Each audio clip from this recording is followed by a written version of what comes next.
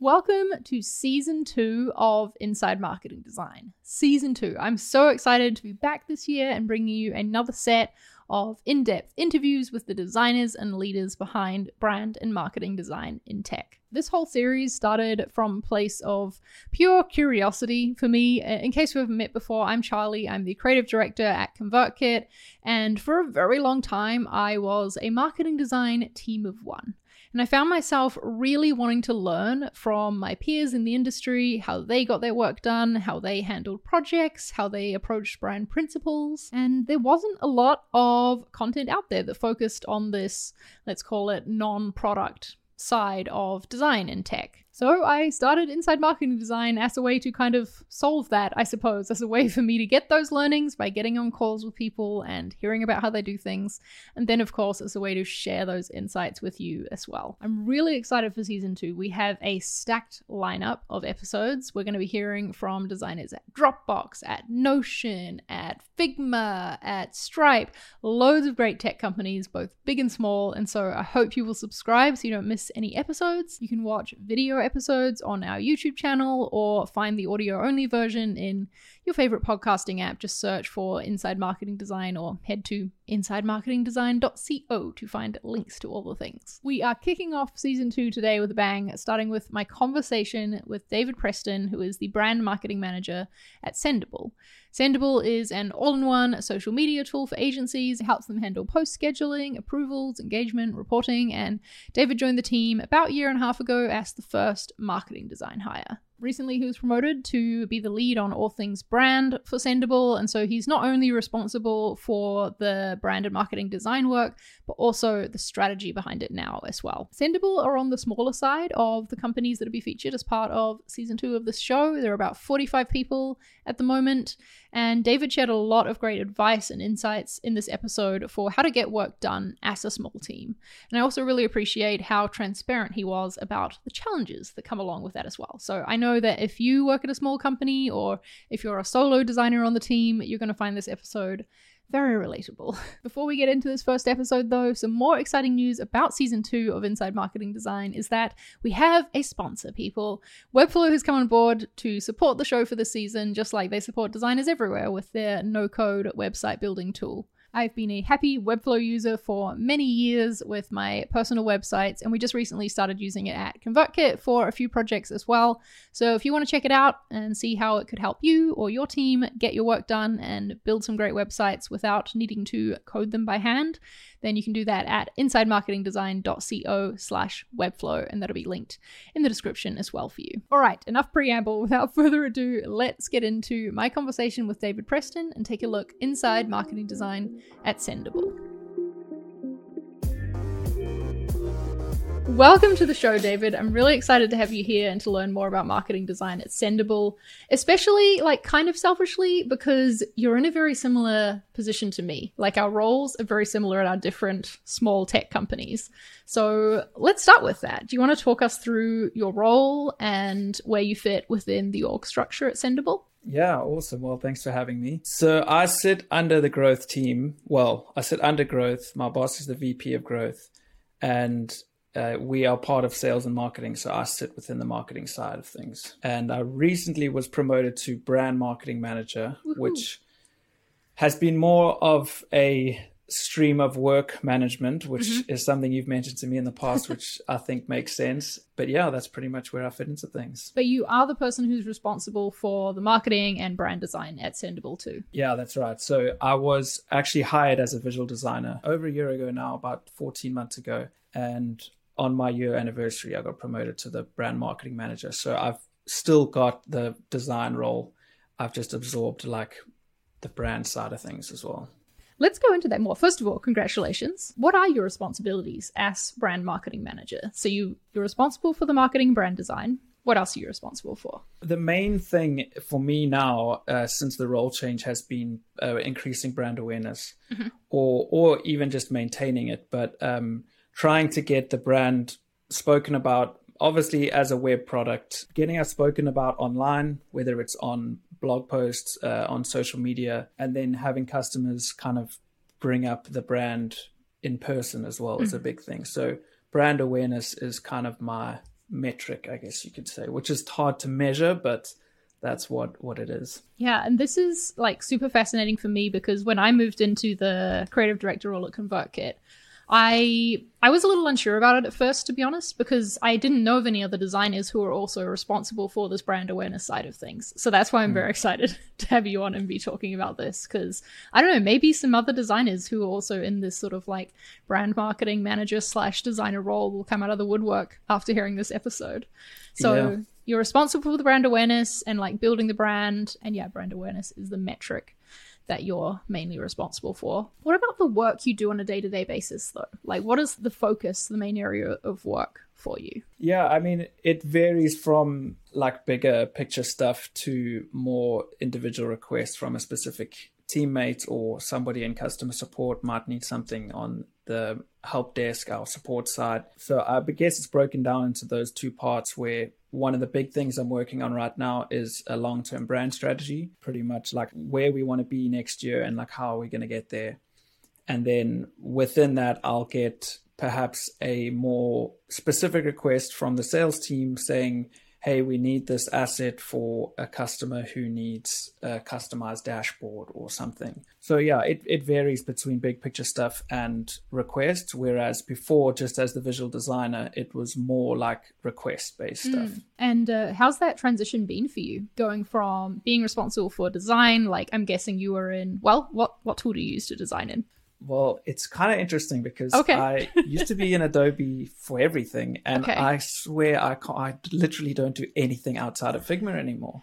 Like it works too well. And I'm lucky to not have to create print assets. So yeah, Figma is just, it's hard for me to do anything else in any other place. If I can figure out how to do it in Figma, I'll do it. I'm like that way with print assets. Whenever there actually is a print thing for me to do, I'm like, can I do this in Figma though? Let me try. Yeah. I mean, I've searched online. There's like plugins to convert to CMYK and how to get print colors accurate in Figma. I'm like, okay, I'll figure it out. Okay. So how then has the difference been going from working day to day in Figma, designing as the main part of your job, to having the strategy layer added in on top? What's that transition been like? Yeah, I mean, to be honest, I've enjoyed it because I'm like, I guess I'm full of ideas and I can think big picture very naturally. Like I think of an idea and I get all excited and I'm like, oh, cool, we could do this and that and this and that. So like now I'm being forced to like document those ideas and document like a strategy on how to get there. In the past, it was more like, oh, that would be cool to do, and then kind of forget about it the next day. Now I'm like, oh, I've actually got to act on that and do something about it. Then it's sharing my ideas with the CEO, the VP of growth, the product designers on the product side, kind of chatting to them about what they think of these ideas and kind of tweezing out the things that people seem to be interested in and seem to work. And then also playing with my own kind of gut feel. Yeah, that's important. And then it's about putting it together into a format that people inside the company can then look at it and be like, okay, cool, we're doing this because of this. I'm not just creating this new website to have a pretty site, but it's like a lead gen tool, or it's I'll give you an example. Like I want to start posting our blog feature images on Unsplash, and that's part of a strategy. And then I've got to like figure out how to get people on board with that sort of stuff. Gotcha. Yeah, it's like almost as if sometimes we have to do internal marketing as well as external to get buy-in to our ideas and this type of thing. It's really interesting and thanks for that example too. That's cool. You mentioned the marketing site there. I'm going to guess that is a core part of your role, and the work that you do is taking care of that. Can you tell us a little bit more about that and about the approach to that? Yeah, of course. It's a social media management tool, right? For mainly targeted towards agencies. So it's a web product. So the biggest thing in terms of metrics is converting visitors to trialists or demo requests, so that our sales team can get involved as well for kind of bigger accounts. So yeah, the marketing side is a huge part of what I do, whether it's designing for it or adjusting content that's already on it, changing the assets based on changes in the product, that kind of stuff. So yeah, website is a big one. And you're the one designing it. Are you also the one building it? So yeah, so it's a bit, I would say no to a short answer, but I've been learning more CSS, HTML, JavaScript this year. I've made some good progress. Our marketing site is on HubSpot. They have their own kind of language called Hubble, and you've got to build to create an editable dashboard for like non-designers or developers to be able to edit stuff. So it's a bit beyond like my current knowledge. So we outsource that to an agency, and I really wish I had somebody to like almost a creative developer who I could bounce ideas off, because I know that when I design something, developers often will have a response of like, this is cool, but we could do this way, and it will actually be more efficient and more effective. So yeah, that's kind of how the workflow is going now. And do you think that'll be the next hire you make whenever that's possible? I think what it will be is probably go freelance first. Try and get somebody who's not quite an agency, but somebody who can work closer with us without the commitment of hiring somebody. Because I guess the thing we're a bit concerned about right now is there not being enough work for that person. Gotcha. Yeah. And with your time, split between the design work and the strategy, I can see how that could be a concern, because you wouldn't constantly be producing new designs for them to build. Yeah. And with the development, it's like, for someone like me with my knowledge, it's very much trial and error. So I can spend a long time doing one thing because I'm literally figuring out how to do it. Yeah. So I spend 80% of the time figuring it out, then 20% of the time actually implementing it. So it can be a bit of a time cost for me to be developing stuff. So how does the process work right now then when you want to make a change to the website? Well, first of all, do those come about when you want to make a change, or are they usually a request from someone on the team to make a change? Yeah, it's an interesting one because, again, it's a bit of a balance. One of our core values at the company is to be the CEO of your domain, which like it. Which is really, really cool. So we're trusted. It's hard for me to say that there's a specific stakeholder on a project, because if a problem has been brought to you, it's kind of up to you to like lead the charge and figure it out. So a lot of the times I will have a specific request where it's like, I need this thing for this thing. And you're like, cool, there's not really much flexibility needed there. And then other times it's like, I need this thing. And then I'm like, but why? And then you get to like the kind of nitty gritty of it, and they don't actually need what they requested. They need something else. So that can be one way that it's done. But I mean, if you want to get into the details of the specific process, requests can come in via the marketing board on Asana, and then the marketing team and the VP of growth, who is kind of the marketing team leader, obviously, we will do a bit of a backlog grooming every 2 weeks, and we work in like a 2-week sprint cycle. Okay, so that's short. If a request has come outside of marketing, we'll like review that as a team every second Thursday, and then see the urgency if it fits into the next sprint or not. I like this. And this is, by the way, the exact level of nerdy detail that I like going into on the show. Oh, awesome. So keep it all coming. So Asana, meetings every 2 weeks with a backlog. That's cool. I feel like maybe we need to dig into a little bit of the marketing team structure, because obviously that's where a lot of your work comes from. Can you talk a little bit about that and maybe what the main focus is for marketing at Sendible? What type of, marketing channels maybe is the right word? I should probably know that they mostly use. The company is 48 people at the moment. The marketing team specifically is 6 people. Sales and marketing combined is about, I would say, maybe 12 or so. So there's 6 of us in marketing: inbound marketing manager, customer marketing manager, VP of growth, product marketing manager, myself, and content writer, social media manager. So our main focus, honestly, is getting people into the funnel. I mean, it's very buzzwordy, and I'm not a huge, I don't love speaking that kind of way about it, but getting people into the top of the funnel and then trying to get as few people to leave the funnel as possible, of course. Basically. And a lot of it is inbound. It's been very new to us to start doing outbound with the sales team, actually making some calls to people who have perhaps moved away from us in the past. A lot of organic social media, a lot of website landing pages, getting people to request demos. And then we have started doing more paid social recently. Oh, interesting. And a bit of Google display ads, but that hasn't actually gone live yet. Gotcha. It makes sense that as a social media management app, that social media is a, core marketing avenue for you. Yeah, exactly. It's actually a bit of a I don't know, what is the word, a double-edged sword or whatever, but we're talking about social media on social media. It's very hard to like engage an audience. Yeah. It's tough. It's tough. You've got to like really kind of get into the bones of things to get people interested.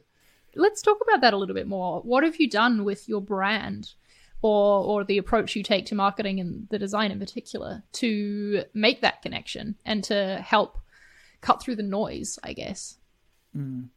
I think because we are targeting agencies specifically, one of the things we like to focus on is almost the free time that having a social media management tool can kind of free up for you. Yep. Either to spend time with your business, on other areas of your business, or more importantly, spending time with your friends and family, you know? So trying to get that kind of aspect into things of like set up this, not an autopilot system, but something that's going to free up a lot of your time so that you can grow your business. And if their business grows, we grow with them. So that's kind of our like mission, is get agencies on board and let us grow together. So that's definitely one side of it, but it's not easy. I think just general social media management tips and what works on social media, blog content about different best practices on social, what channels are working, that kind of thing.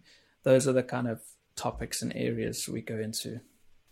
Talk to me a little bit more about the Sendable visual brand. So I know that you were the second creative to join the company, right? Am I right in saying that? Yeah. So is the visual brand something you established? Did you work on it with an agency, someone else at the company? Yeah, so I was lucky. I came on board just after a rebrand. Why do you say you were lucky about that? Well, maybe because I was able to like take on this foundation and like build it. But not have to do it all yourself? Yeah, and I think it's a good thing that Steph, the lead product designer, that's where he sits now. It's a good thing because he was at the company. I mean, he's been there for about 6 years. So he knew like the essence of the brand. Yeah. So he knew what he was going to create and how he was going to create it. I've then just taken what he's done and tried to build on it, evolve it, but still maintain that initial rebrand. So I joined as the second, I guess, design hire. He then focused only on product, and I then took all his marketing responsibilities. And since then, we've hired a second product designer. So that team has kind of grown out a bit. And yeah, I guess I worked with the rebrand. The biggest thing we did, which is actually still in process, is the rebrand of the website. So the homepage was the first port of call. We kind of rebranded that, got new styling, new everything kind of going. And then that was the kind of template for all the other pages that we've slowly started doing. And if I could spend all my time rebranding the site, I would. But it's been a bit of a slow process. Oh, I feel you on that. I mean, I don't know. Right now, we're actually working on a redesign of a page that I designed when I first joined the company, which was almost 5 years ago. So it's like, it's about time, you know. It just happens when you're a small marketing design team that there's going to be parts you're less than proud of. Let's say that.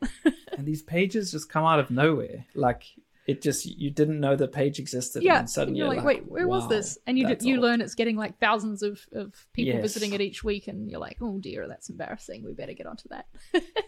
Exactly. How would you describe the Sendable visual brand? I would say playful. We try not to be too corporate, too serious. I'm actually putting together brand guidelines now, so it's good to actually talk about these things. Good. But yeah, I would say it's like relaxed, playful. Nice. Okay, so speaking of the website, something that like a core flow of work that happens for us at ConvertKit is a new feature launches in the product. That generally triggers like a change that needs to happen to the website. Is it similar at Sendable? Is that commonly where you find the updates needing to be made? Yeah, I think the biggest is probably product screenshots. If something within the app changes, then we need to update that, specifically if it's like a big architecture change within the product. But yeah, it will be like an announcement on the product blog, and we'll need a cool header image for the product updates blog. And it will be, there's almost like an entire launch process whenever we launch something new with the product. And then I'll kind of come in at the tail end of that for any assets that they need. If it's something a bit bigger, like if they need a video, or if we're actually going to run an ad campaign or something to promote this massive change, which is not very often, then I will probably get involved a little bit earlier. Nice. Let's talk through a project. Maybe that could help to like go through your process. Can you think of a recent project that was perhaps one of those bigger launches, maybe where you designed a landing page as part of it?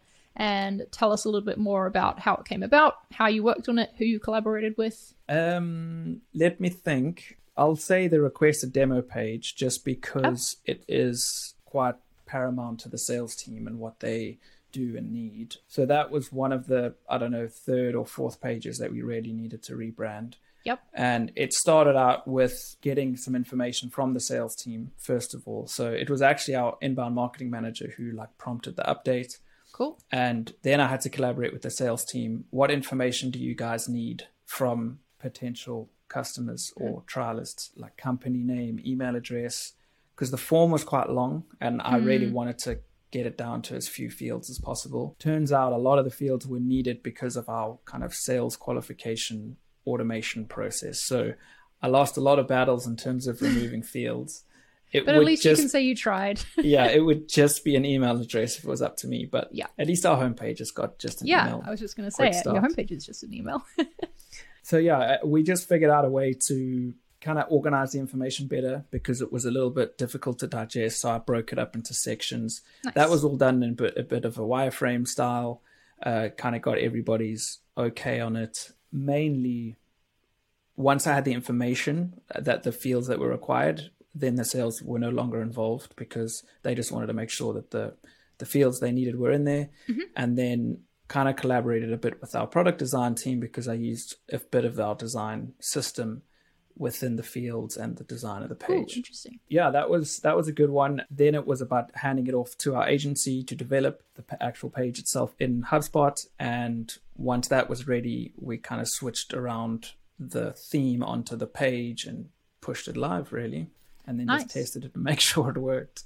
Oh, speaking of testing, is A/B testing or multivariant testing something that you've ever done on the Sendible website? Yeah, definitely. Specifically on the pricing page, I'm very lucky to have a boss who is very hands-on, and he is very much involved in the pricing and the I guess the kind of where we're going with the pricing strategy. So he does a lot of pricing tests on there. We try not to change too much design in that kind of test because we're literally testing figures and the order of maybe the way prices are displayed. Yeah, we kind of just look at the conversion rates and then just stick with the one that kind of wins. As I start to rebrand more of the sites and more of those pages are updated, that's when I'll probably go back and optimize them and maybe do an A and B and see how things are. But to be honest, we don't get like ultra specific about a certain aspect of like a button or a text size or something. But as long as a new design isn't worse than it was previously, we're okay to move forward. And then from there, we can try and increase that conversion rate. And when you say that, as long as the new design isn't worse, do you run an A/B test of the new versus the old? Or is it more ship it and let's keep a close eye on it and make sure that it's not tanking things? I guess for like the requested demo page, we did an A/B test, but after 48 hours or I don't know, 3 or 4 days, we made sure that the current conversion rate of the new page wasn't any worse than the other one. And it fortunately wasn't. But because we're rebranding, I'm very much pushing like, look, guys, we need to get the brand updated first before we can A/B test these things, because we don't want an entire old site just because it's winning by 0.1%. Totally. But then again, it's like, it's a very tough balance for the business, because if it is something that's crucial, you've got to just take the thing that's winning in terms of getting conversions. So looking more to optimize on the rebranded stuff once it's rebranded, basically. Yeah, that's kind of been our approach as well at ConvertKit. Like we shipped a new homepage recently, and we did not run it as an A/B test because I was like, I want this new page to be the thing that greets people when they come to our site. It's like communicates our brand better than the old page does, and so for that reason, we're going to go for it, and we'll make tweaks from there to optimize for, the conversion if it tanks or anything. But luckily, it's held strong. So that's a great point, though. Like to make a decision based on like this is the direction we're going in, and in short term, it may be 0.01% less of a conversion rate, but in the long term, it's going to do a better job. So yeah, and it's tough because you understand that some people within the team have their own metrics and their own things that they're measured on. So you have to respect that. But yeah, definitely you want to try and make decisions for the long term as well. Yeah, exactly. That's a really great way to phrase it for sure. So just to continue with this example of the demo request page, how is your process and like relationship like with the developer who built it? That is an interesting question because I actually don't know who works on it. Oh, wow. Okay. Yeah, so that's almost non-existent relationship. Yeah, that's why I say it would be such a benefit to work with somebody, because then at least I know that I've told them something in the past. I don't need to tell them again. So every time I submit a new like ticket with the agency, it could be any number of 4 or 5 different people, depending on what their like inbox looks like at the time. Yep. So I often have to repeat myself, and it's a bit of a slow process, bit of back and forth. But yeah, it's hard to say that I have an actual relationship with a specific developer. Gotcha. So it is definitely more like a handed over the fence type of process where it's like, here's all the things you need. Then they will email you probably with a thing to review before it gets shipped. Yeah. I'm a big fan of Loom. You'll see me out record Looms all day long. Details, nice. Like, click here, do this, please do that. Well, okay. Well, since you mentioned Loom and you've also mentioned Asana and Figma, HubSpot for the website, what other tools are part of your process that we should tell the people about? Yeah, Asana, project management. HubSpot is what the website's built on. I use my iPad, Apple Pencil, and Apple Notes for sketching. I just love the way, first of all, the way that the pencil feels in Apple Notes is just supernatural, and then not supernatural but super space digitally natural. Yeah. And if you've got it set up with iCloud and you've got a Figma frame open, you just drag the PNG of the drawing in Apple Notes onto your canvas, and you literally just have this thing there, and it's just so seamless. iCloud and Notes is a dream. I've tried all kinds of Notes apps, but it just works the best. I've been experimenting with FigJam lately as well, but as a company we use Miro for like processes and flows and things like that. Okay. So yeah, Miro is like more of the tool that I'm using, and then Figma obviously for wireframing, prototypes, and kind of high fidelity designs, social assets, anything video editing, accounting. Love it. And speaking of social assets, I know that's something that you do that I think is perhaps kind of unique to, I don't know, to the way other companies do it. And you referenced it before when you talked about putting your blog imagery on Unsplash. This is photography that you take yourself, right? Yeah, lately I've been kind of experimenting with that. It's definitely something I try and incorporate in my workflow, mainly because I enjoy it, to be honest, but also because it gives you a unique spin on things. Like I really love the images on Unsplash and I use them all the time, especially in my personal work, but especially within the social media space, you see a lot of our competitors, you see a lot of other people using the exact same images, and they start to become a bit recognizable. So it's just one way for us to stand out and throw in like a little bit of our brand element within the photo. So often I'll wear like a sendable hoodie when I'm taking the picture, for example. I love that you take the time for that. It's sort of like the added level of quality detail that a lot of people don't bother to go to. And you're right, it's something that can help stand out. Is any part of you concerned that if you put these photos on Unsplash, they will become the photos that everyone is just using all the time? Yeah, definitely. I think the idea would maybe to be put them up a little bit later once we've got the published article live, and then also maybe just post some more of the like unused photos. Yeah, I like that. This is something we've been doing at ConvertKit for our creator stories. We commission like photography of each creator, and if the creator's okay with it, then we share them on a like ConvertKit Unsplash account. And yeah, they've had a lot of use. There's one particular one of Cortland Allen from Indie Hackers, who like he's recording a podcast in the photo, and we just see it all over the place now. It's really funny. Oh, wow. We also talked about conversion rates and brand awareness as some like metrics that you keep an eye on. What else can you tell us about how you measure the success of your work at Sendable? Is there, I don't know, some sort of like goal-setting structure you're held accountable to, like OKRs or anything like that? Yeah, it's a tough one for me personally because like I don't have a specific number that I can target, but brand awareness, we try and keep like I keep an eye on that with Google Trends to Yep. see how often we're being mentioned and that kind of thing. But yeah, I don't really get properly judged on that per se or measured on that.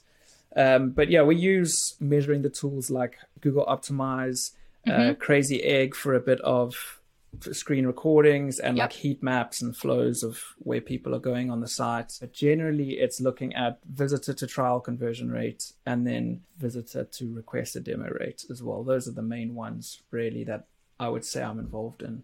That makes sense. And how often do you look at that data? I'm really lucky to work closely with the inbound marketing manager who looks after all of that. So that's a huge thing that's not necessarily on my plate, but I definitely get little updates from her every now and then, whether it's at a daily stand-up or if something's like really gone bad, like, whoa, we're not getting any trialists today or something, then we know what's up. So I'm lucky to have her to work with. Nice. So you can trust that if an issue arises, she's going to raise it and then you can address it together from there. Yeah, and she's a boss at that, to be honest. Like the way she knows Google Analytics and Crazy Egg and all that, it makes things a lot easier for me. Oh yeah, for sure. We have a data team as well who's super smart, and like, I don't know, sometimes we clash because I'll be like, can't we just run the test? Like, I just want to run this test. And they're like, well, we have to be smart about the way we structure it. And I'm like, it makes sense. Fine. Yeah. Moving on. What about project management at Sendable? What does that look like? I'm assuming that as, the manager of the stream of work of brand marketing, there's probably a lot of that you have to do. Yeah, definitely. Asana is the go-to place for that in terms of a tool. I've recently implemented a brand design project board in Asana, and this has been incredibly helpful for me. And it's only been around for about 3 or 4 weeks now, but I've created a tag that has every single channel that the brand touches. So it'll be like support site, social media, paid social, the website, all those kind of channels. And I can then filter that board based on a channel to kind of get an update on what that channel's doing right now. So like, oh, wow, we've got a lot of work going on in social, or we haven't done much on the website, or this is delayed or something. So that's been huge. And at the end of every month, I'm going to start this next week, as we record this a week from now, an update to the company where I walk through the brand design board. So that'll be a monthly thing that I hope to introduce. But a lot of it is, from a broader perspective, is the VP of growth. Lately, we've been very aligned in our vision and our future. So those updates come either monthly or quarterly as a whole company. And then we have daily stand-ups as well as a marketing team. So those are good to kind of stay in sync. Yeah, I think that's really important to stay in touch with what the marketing team's working on. Sounds like, okay, I'm projecting here, but as a designer, designing images for social media, not my favorite thing. Is that something for you that you have to design each one? Are there templates that either you use or that the marketing team self-service? What does that stream of work look like, and how do you make it easier on yourself, I suppose is my question. Yeah, I bet you if the marketing team listen to this, they'll be keen to hear my answer, because I think I hold on to the creative rights on those images a little bit too tightly sometimes. So lately I've been trying very hard to use auto layout in Figma for social assets. So if I get a quote, for example, I can paste it into a graphic and the auto layout in Figma will adjust the size for me. Oh, that's so good. Yeah. So that's been something that has helped a lot in terms of time. But I think being a small team, it's hard for me to expect people to create assets that are up to the brand standards and guidelines that we want. So unfortunately, I don't work with like a freelancer or an intern or anything like that. So I just try and make the process as simple as I can on my side by doing little shortcuts and things in Figma. So yeah, I think that's the only way I get around the issue. And if there is a new type of asset that we get, the very first one I make will probably take a little bit longer than normal, because I have to set up the asset in the template pretty much. Yep. That's smart, though, to make use of auto layout for that. I didn't even think about that for social media images. It's huge. Auto layout and using components for things like Instagram carousels. If you create one long Instagram carousel as a component, set it up, duplicate it, and then make a frame, duplicate it, move the thing a little bit, So there's little things, little tricks. I like it. That's good. Yeah. It seems like you're making it easier on yourself. My approach to it at ConvertKit has been to thankfully be able to hire a freelancer for it. But yeah, nice. I know that's also the next step then for you, along with hiring the creative developer as a freelancer that you can put on your wish list. Yeah, that's it. And also I like that you keep, I don't know, the reins tight on it. I do the same thing. I get super nervous about self-service just because we're responsible for the brand, right? And so anything that goes out is ultimately our responsibility, even if we haven't been the one to create it. And so if someone takes a template and perhaps uses it wrong, or I don't know, perhaps just doesn't catch the things we would, it, reflects poorly on us at the end of the day. It's like a constant battle that I have between making things easier and self-service in some areas, but yeah, still holding things very close because I want to stay in control of it. So I feel you. Yeah, definitely. And it takes a long time to build up that consistency when you're specifically talking visually. Yeah. And it doesn't take many off-brand posts to kind of break up that consistency. Yeah, exactly. That's why it's important, for sure. You mentioned a bit earlier about how with the demo request page, you took some elements from the product design system. Tell me a little bit more about this. As you've been rebranding, have you been building a design system for the marketing and brand assets in Figma? Yeah, that's a great question. I have been borrowing a lot of it from our product design system and then adapting it. If I adapt a component enough, it will then become its own marketing design system component. Gotcha. I try to do that as little as possible so that if there's updates on the product side, I then don't have to keep in sync. But yeah, that's another beauty about Figma is just the way that the design systems work and the components. I would love to create actual website modules as components, like an entire section, so that when we design a new page, it's like almost drag and drop. How do you stay aligned with the product team visually? Do you have weekly or monthly or whatever crits with them where you all meet as a quote unquote design team, like unofficial one, to stay in touch? Yeah, definitely. We have a weekly design meeting. Nice. It's the three of us. And I just give them a bit of a show and tell of what I've been doing over the last week. It's less about accountability and more about, do you spot anything that maybe you've got suggestions on, or I've used a button and then Steph will say to me, oh yeah, we've actually changed that button, or something like that. So it's sometimes you can think you're meeting too often, but then as soon as the meeting starts and something is mentioned, you're like, okay, I'm so glad we met because I didn't even think of that. Yep. So yeah, it's very helpful to meet at least weekly. That's good. Cool. Yeah. I love that you're maintaining that connection. That's something that I feel like we lost for a bit at ConvertKit as our team grew. And we're like getting it back now with every other week, I think it is, that we meet and do a crit together. Yeah. Okay. So we've talked about some of the challenges or the main issues that you face in marketing design at Sendible. Main one I'm hearing being working with the developer. Like, you would love to have someone who can be more collaborative on that. What are some other challenges that you're facing or like working through at the moment? I would just say protecting my time, because I can be a bit of a yes man. Like, I do actually protect my time quite well, I think, but then I get a request about something that I really want to do. Yeah. And it's like, I say yes, and I'm like, might not tell my boss straight away, or I might it's a bit of a balancing act. But the bi-weekly sprints that we have as a marketing team, it does help protect the time, because I can, if someone gives me a request, I can say, cool, I'll start this, or I'll review this in the next sprint planning. And I don't just take something on straight away. So that kind of sends a message to people outside of the marketing team to plan when they request something with me. And like, oh, if I need this in a month, I need to ask David tomorrow, kind of thing.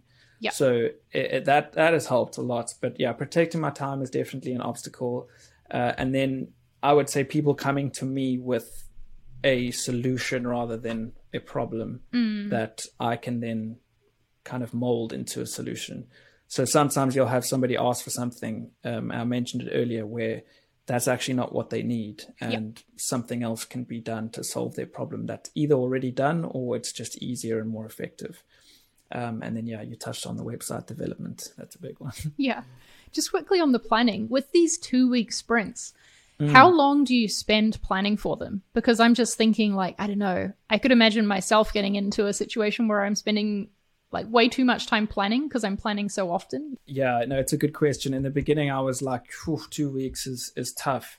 And what I've recently learned is that instead of being stressed all the time, you're kind of just stressed for the 1 or 2 days before the sprint ends. Okay. And it hurts for those 2 days sometimes, not all the time. But then as soon as you get to the end of the sprint, you like can breathe again. So it's like this constant cycle of like, I can be stressed if I haven't planned well enough or if I've taken on more tasks. It's like pretty much all on you if you took on too much. Yeah. But then when the next sprint comes, it's like fresh starts, you breathe, you settle. And I've found in previous roles, it's like if there's no structure, you're just always stressed because everyone always needs everything now. So I felt that it's actually helped. But in terms of how long we spend on planning, it's every second Thursday we have a sprint retrospective, then a backlog grooming, then a sprint planning.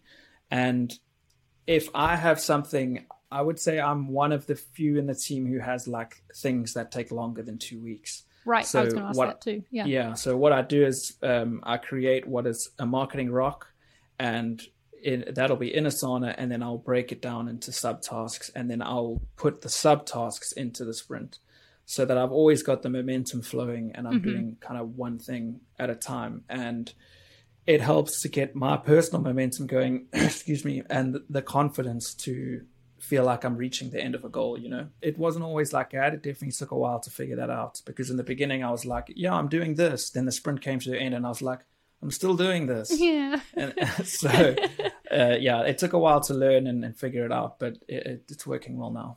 That's smart. And just going back again to the demo request page as an example, was that one that fit within a 2-week sprint, or was it one that spanned multiple sprints? Oh, multiple for sure. Yep. Yeah. Wireframe was about 2 weeks, I would say. High Fidelity for 2 weeks, and then development for 2 weeks. So you could almost say 6 weeks on that. Yep. And is that pretty typical for like a new landing page on the website? That would be the time frame that it's completed in? Yeah, I would say so. I think if we had internal developments, it would be faster. I don't mind it taking that long, only because everybody knows that we're working on other things. And it's not just me working on other things. The sales team can't give me feedback straight away. The rest of the team can't give me feedback straight away. So if it was the only thing I'm working on, we could try and get it done in 2 weeks. But kind of spreading yourself amongst other projects as well.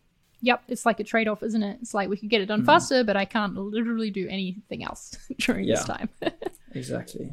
Lastly, let's talk about the impact that marketing design has on the business at Sendible. Yeah, what do you think it is, the impact that it has? Is it treated as something that's very important? Because I find that sometimes the role that we're in, it can be like a, coat of paint type of approach to it that the rest of the business takes.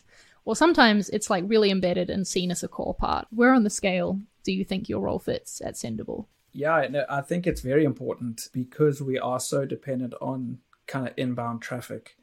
And the VP of growth being our manager, he's the one updating the company on our metrics every month.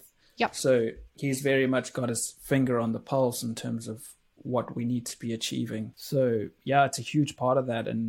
And not only feeding the sales team with leads and high quality leads, but also the product-led marketing, What can we do within the product to keep people in the, or to be not kind of churning, and how smooth is the onboarding process, all that kind of stuff. So, and then having the brand spoken about in person. And I mean, our customer support is a huge part of our brand, which is a huge part of marketing in a way, because they do such a good job that almost, I would say, over 50% of our positive feedback is people saying how amazing the support was.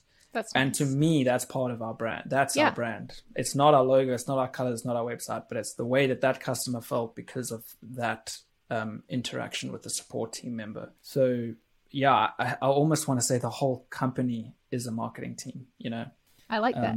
And we just are the ones with the titles. I like it. Cool.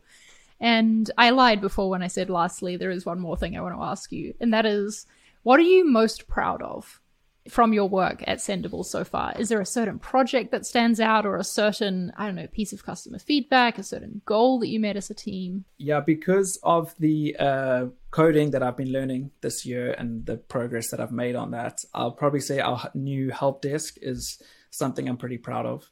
I can't say I hand coded it myself because it's built on Zendesk and they have like a theme framework and stuff, but I customized a lot of it, created a lot of like custom HTML sections on the support homepage, and then styled it all myself within CSS. And there's a little bit of JavaScript, which our product designer helped me on, so that was cool. But it was just, for me, it was a bit of a personal achievement because it was like evidence of something that I'd been working on. But yeah, I'd say that one is probably the biggest kind of personal thing. But then seeing customers, like yesterday, actually, we had a customer take a photo, a selfie of her and her son, saying, love the fact that I can spend more time with my son because I've scheduled all my socials with Sendible. For me personally, like, I love to see an impact, and it's hard with such a digital product. So stuff like that is always good. Oh, I love that. What a lovely, heartwarming note to end on. Right.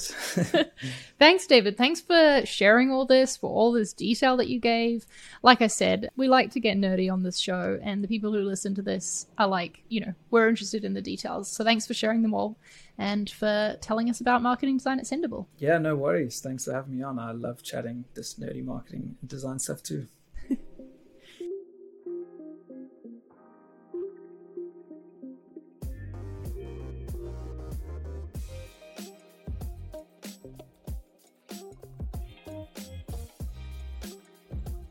I also really like the Sendible company value of being the CEO of your own domain. I think that's a really good way to approach it, especially when you're a small team. And I think it's clear from the way David talked about his work that he takes that ownership over the brand and the strategy and the design of it all really seriously and truly is the CEO of that domain. I'd love to hear what takeaways you had from this episode, though. Those are just some of my favorites. So please feel free to share them with me, either in a comment on the YouTube video or tag me on social media. I am at Charlie Prangley across most platforms.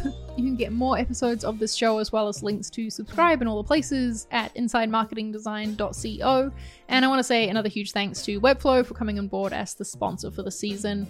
You can check them out along with links to David and Sendible in the description. Thanks for tuning in, and I'll see you next week for another episode.